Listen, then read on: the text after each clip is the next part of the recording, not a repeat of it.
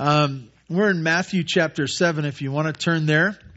If you don't, that's where I'll be, and you'll have to do your own thing. But Matthew chapter 7, we are continuing to look at Jesus' Sermon on the Mount and how he was sharing with the people. And I realized that the last couple of months as we've gone through this area of Scripture, maybe it's been hard for you. Maybe you've looked at Jesus talked about some of the commandments and how some would say that they're like this, and he redefines them as much more difficult than we could ever imagine. And so some of us go, I need to rethink that. And maybe I feel myself a failure. And then the last few weeks, we have talked about two areas. 2 and 3 weeks ago, we talked about the issue of worry. And I know that that's a challenge for most of us, that we worry about many things. And it says, do not. Don't do it. Don't be anxious. Don't worry. And that's the command of Jesus. And you say, well, how do I do this? How do I get this done in my own heart?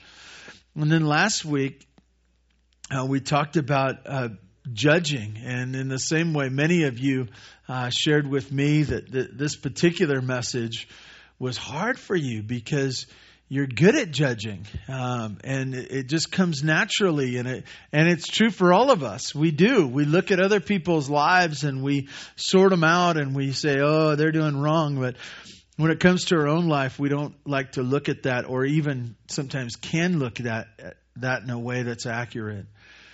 And you come to this passage and you say, Lord, what can I do? How do I do this? I hear your high standard. I listen and I know what you're calling me to, but I don't feel capable of getting there. How can I do this? This morning, I think that Jesus is going to present to us what it is we need to be doing when it comes to our failings and our fumblings through life. Many of us want to walk by faith. We hear what God wants us to do, and then Monday comes and we stumble and fumble. And then Tuesday comes and we say, oh yeah, I'm going to get back up again. And getting back up only to fall again and to stumble and to crawl, and to our walk of faith turns into a crawl and sometimes even a standstill, and going, God, what am I doing? How can I do this? And so this morning, Jesus presents to us where our strength comes from, where our help comes from. I'd like to read to you, starting in verse 7 of chapter 7, on through verse 11. If you'd stand in honor of God's word, I'd like to read to you. And this is what Jesus says as he's sharing with these people. He says, ask, and it will be given to you. Seek, and you will find. Knock, and it will be open to you. For everyone who asks receives, and the one who seeks finds, and the one who knocks, it will be open. Or which one of you, if his son asks for bread, will give him a stone? Or if he asks for a fish, will he give him a serpent? If you then, who are evil, know how to give good gifts to your children, how much more will your Father who is in heaven give good things to those who ask him? God, we ask you now that you would direct our thoughts through this passage, that your Holy Spirit would work in us, that we would understand all that you desire for us right now, and that you would grant repentance in our heart, that you would change our way of thinking, that you would draw us away from self-effort and self-reliance to a deep reliance in everything upon you. Teach us to do this, we pray. In Jesus' name, amen. You may be seated. This morning, this passage that we're going to go through, I just want to encourage you. It's real simple. It's real simple. Don't look for hidden meanings and profound things, but it's a simple message. one that I hope will just clearly resonate in your heart, and not so much just that you would understand it, but that it would impact the way you think about the days that we live this week. He starts out this section by saying, ask. Ask.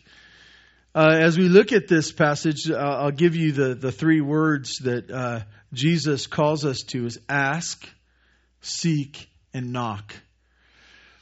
And most of us would say, well, this is a message on prayer. And I would say, you're right, it is a message on prayer.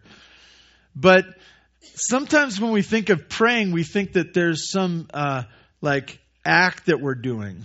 I'm in prayer, and that I'm doing something important, and it's kind of a performance, if you will, my prayers. But if you look at this section, the idea of prayer is in there, but the word prayer is not. You know why? Because he's talking about a relationship, the child to his father.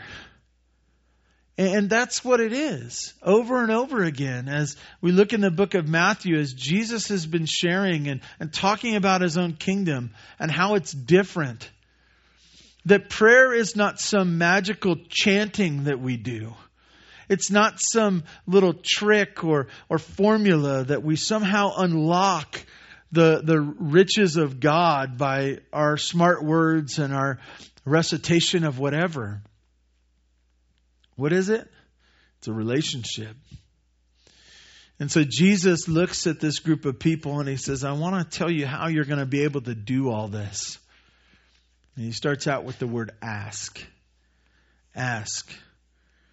It's a general word. It's nothing profound about it. Other than when you think about asking, it takes a couple of different things to be willing to ask. First of all, it takes a boldness. I know that most of us are fairly shy here this morning.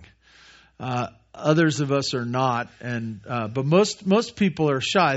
They're kind of reserved. They're into themselves, like not in a bad way, but just kind of they live right here. Most of you would not go up to a complete stranger and ask them anything. You'd say, "Oh no, I won't bother anybody." Most of you would even struggle sometimes, even with people asking them. You say, "Oh, I'll just fumble through it myself without asking." Some men have a tough time asking for directions or input. They would rather figure it out and fumble through things on their own, or privately watch a YouTube video and think that they can figure it out afterwards. It's tough to ask sometimes. And so there's a sense of boldness to that, to say, I need help. I need help. But there's also a sense of humility to this. A humility to admit that I need. This morning, as I consider why I don't ask of God more, ask of my Heavenly Father, there's a sense of boldness to me that goes, I just don't want to make a big deal out of it. And I lack that boldness. And in other times, I lack the humility to say, I am in need. I am in need. So he calls us to ask. The second word he calls us to is to seek. To seek. Ask and it will be given to you. Seek and you will find. The second word, seek, is a little different and somewhat interesting, because you think about it, and it's not that we're seeking the person that will help us. We found him in our Heavenly Father, but we're seeking the answer. Did you know, and maybe you do know, and maybe it's clear to you, but many times we don't know what to do in life. We don't have a clue. We know there are issues pressing down on us. There's decisions that need to be made. There's steps that need to be taken. But we don't have a clue of what those are. And so as Jesus pictures, he says that we would seek the Lord. That we would seek our Heavenly Father. And it's as if we would bring the pieces and parts and options of our life before Him and say, Lord, I don't know what to do with this. Many times it's not just the pieces and parts, it's the mess of our lives we bring to Him. And we say, Lord, my life's a mess. I did it by my own self. I'm seeking for your answers. I'm seeking for your order. I'm seeking for your blessing in the things that I struggle with. We seek the Lord. This word seek acknowledges that much of what we do in life is fumbling around in the dark. That we don't know. I know as I look out on the group here today, many of you, I know issues that you're struggling with right now. What do I do? How do I proceed? Which is the right path to go on? And Jesus says, seek. Seek and you'll find.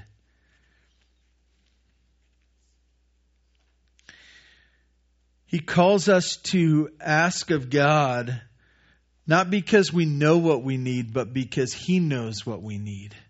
That we seek Him because He is the one who can sort out the mess that we have made or the mess that we have gotten ourselves into. The third word, He says, knock. Knock. You've all knocked on a door before, right? You've knocked on a door. You've gone up to your neighbor's door or maybe just someone that you don't know, you desire. So you knock on the door. Gung, gung, gung. No one's coming. What do I do? Do I knock harder? Do I reload and boom, boom, boom? Oh, they must not be home. Do I knock again? Do I stay with this door? Do I go to another door? Do I knock on that door? What do I do? The picture here is that of the open door. And Paul used this terminology as well, and the idea of knocking and opening. And the insecurity of us going, sometimes we knock real gently. Oh, no one's home. Many of you have tried to sell things door to door before. Now that's a tough job. That's a tough job because you're knocking and you go, oh, I don't know if they want, I don't know if I'm going to get a reception. I don't know if they're going to open the door and go, oh, I don't want to talk to you. And the picture here is this third word that Jesus gives is He pictures a closed door and He says, knock, knock. Be willing to ask for a reception. Be willing for me to open the door before you. The picture here is this of calling on our Heavenly Father to open the way before us. And so He says, knock, knock. I want to remind you that all of this is in relationship with your Heavenly Father. That He loves you. And so to ask of Him, if you had no relationship, it would be weird. It would be out of character. It wouldn't be based on a relationship. But because you have a relationship, ask. And because you have a relationship, you can seek even with the mess of your life. Say, I need answers. I need direction. I seek it. And He says, knock, knock. Why? Because you will get a reception. The door will be open to you. He calls us to ask, to seek, to knock. There's an outcome. And really He reiterates this twice. If you look down at verse 7, it says, ask and it will be given to you. Seek and you will find. Knock and it will be open. And then in verse 8 He says it again. For everyone who asks receives. And the one who seeks finds. And to the one who knocks it will be opened. Implied here is this. And the one who doesn't gets nothing. All this good stuff of asking and receiving and seeking and finding and having the door open before you because you're willing to knock. If we are not willing to do that, we get nothing. There's no promises in here for us.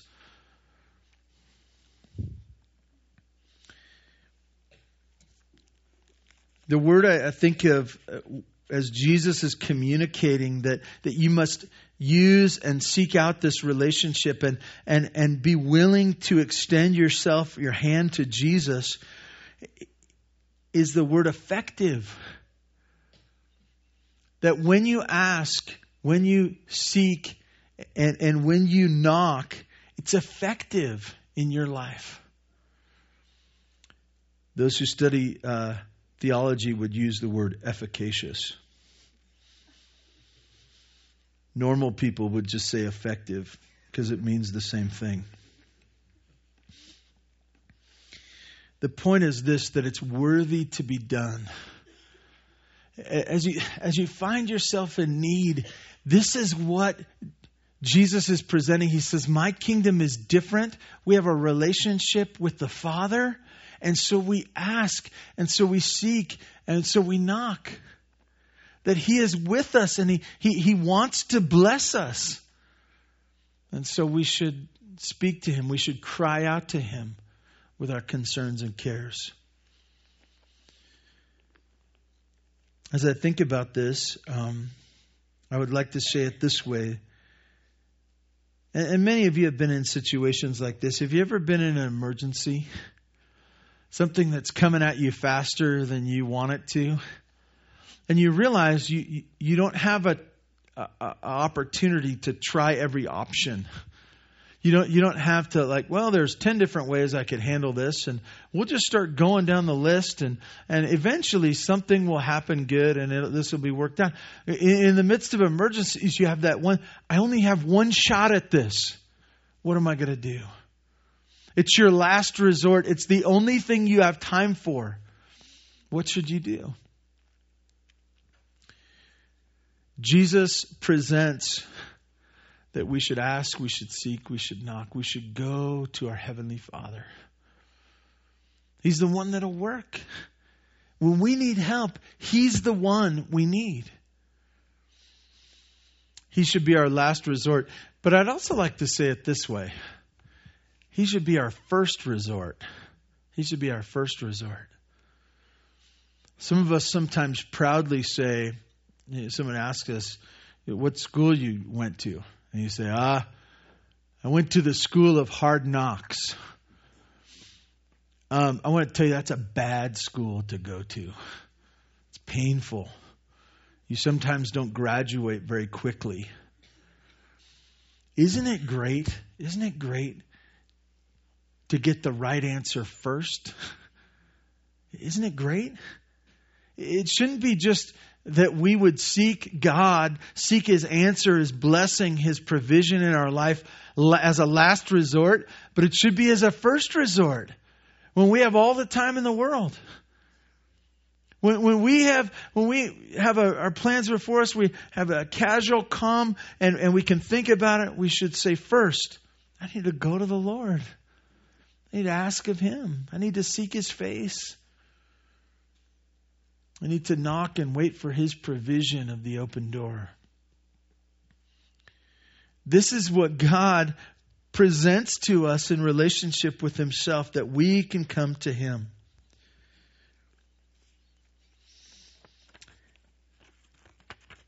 Jesus very plainly illustrates this with two illustrations. He says this, if you look down at it. He presents this ask, seeking, and knocking, and then he says in verse 9, or which one of you, if his son asked him for bread, will give him a stone? We had a great time last night at the harvest dinner. Blessing to see God's family together. We shared in a good meal and some thanksgiving and some singing. There were these little rolls there. Some of you ate 1, 2, or 3 of them. I wasn't looking or anything. I'm just assuming. But there's these little rolls. And you picture this. This is what Jesus says. And this is how He communicated. He says, There's a picture here that a son would come to his father and he'd say, Dad, I'm super hungry. Can I have some bread? And the father says, well, sure, you can have some bread. And he grabs a stone, and in place of that little roll, he hands him a stone and says, here, this is for you. And the son goes, hey, this. And the father says, eat up. And he laughs. Eat as much as you want, son. I gave it to you. You say, that's a dirty trick, and I would only do that for a time. But the picture here is this, that the father looks at his hungry son and says, here, go eat a rock. That's all I'll give you. Joke's on you. You asked for bread, but I'll give you a stone. See how that fills you up. This is his first illustration. He has a second illustration. It's very similar. Excuse me. Sorry. The son goes to his father. Once again, if you look down at verse 10, it says, or if he asks for a fish, will he give him a serpent? The son looks up to his father and says, Daddy, I'm hungry. I'm hungry. Would you give me some fish? And he says, sure, son, I'll give you some. And he reaches over and he takes a serpent, a snake, some animal, and throws it at him. Possibly poisonous, possibly alive. And then he laughs. Then he laughs. How about that, son? Fill yourself up with that. As I think about this, some of us go, oh, I would never do that to my son long term. I might do that initially, but eventually I would give him what he wanted, that which he needed. And yet, as we look at this, it's this picture that, son, joke's on you. I will not give you what you need. As I think about this is the lie that many of us buy when it comes to God's provision. That somehow our Heavenly Father, He hears our cries, He understands what we need, and we ask Him, and He says, here, have a stone. Let that fill you up. I don't care about you. In fact, the joke's on you. You thought I was going to be good to you, but I'm not. And this thought goes through our minds that somehow God is like withholding His good hand from us. That He loves to watch us squirm. That He loves to put the joke on us. And yet, this is not a picture of our Heavenly Father. This is a picture of a bad father. As we look at this, He ties it all together in verse 11. Excuse me. In verse 11 it says this, if you then who are evil know how to give good gifts to your children. Think about that and you say, yeah, I've seen that before. I've seen bad fathers take care of their own children. Now, I know parents that I would never model my parenting after do good things for their children, take care of them. And he says, that's an example that I'm using. I want to point out something to you. And it must have been, if they caught it when they were hearing Jesus preach, it must have been sobering to them. He points to them and he says, if you then who are evil. And you say, I'm not evil. I'm not an evil father. I'm not an evil mother. Yeah, we are. You know, I could tell you about my kid's father. He's selfish and proud, constantly looking out for his own interests, serving himself first instead of taking care of others, trying to work his own agenda. This is who we are. And Jesus points out this, and He doesn't talk about some nameless person. He points it back to them, and He says, don't you take care of your kids? And they're like, oh yeah, I take care. You know, and you being evil, You being tarnished by your own sin. If you take care of your kids, if you have an ounce of compassion for them in a simple exchange of a piece of bread or a bite to eat, he says, this is how this all ties together. You know how to give good gifts to your children. And then in the middle of verse 11, he says, how much more will your Father who is in heaven give good things to those who ask him? How much more? If there's anything good in you, I want to tell you, that's a small testimony of how great our God is, that he's going to take care of you. The argument used here is this: from the lesser to the greater. If this exchange happens in amongst of evil men and evil women, that they would take care of their own children, what about your heavenly Father who's not evil?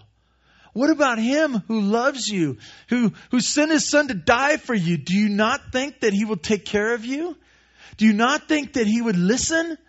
Do you not think that if you seek him with your heart and your mess that you have, don't you think he will take care of you? If you knock, do you not think he would give you a reception and bring you in?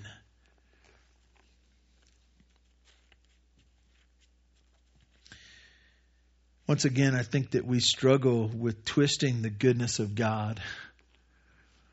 That we look at the events of our life and we look at what we think should happen and what's actually happening, and we go, God, I wouldn't do it this way. I wouldn't make the decisions you're making. Are you being mean to me? Do you not love me? Do you not care about me?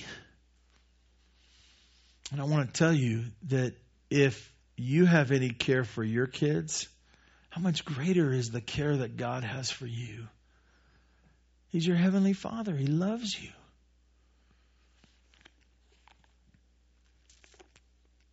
The point of this message is this: that he is greater, much greater than we, and that we will take care of our kids, and so he will take care of us.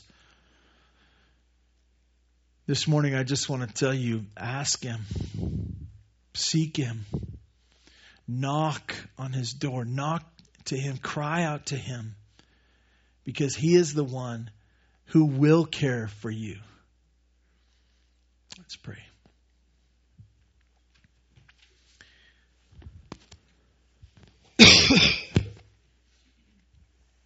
Father God, thank you for being gracious and kind, merciful to us, generous in your love for us, your care, compassionate when we don't deserve.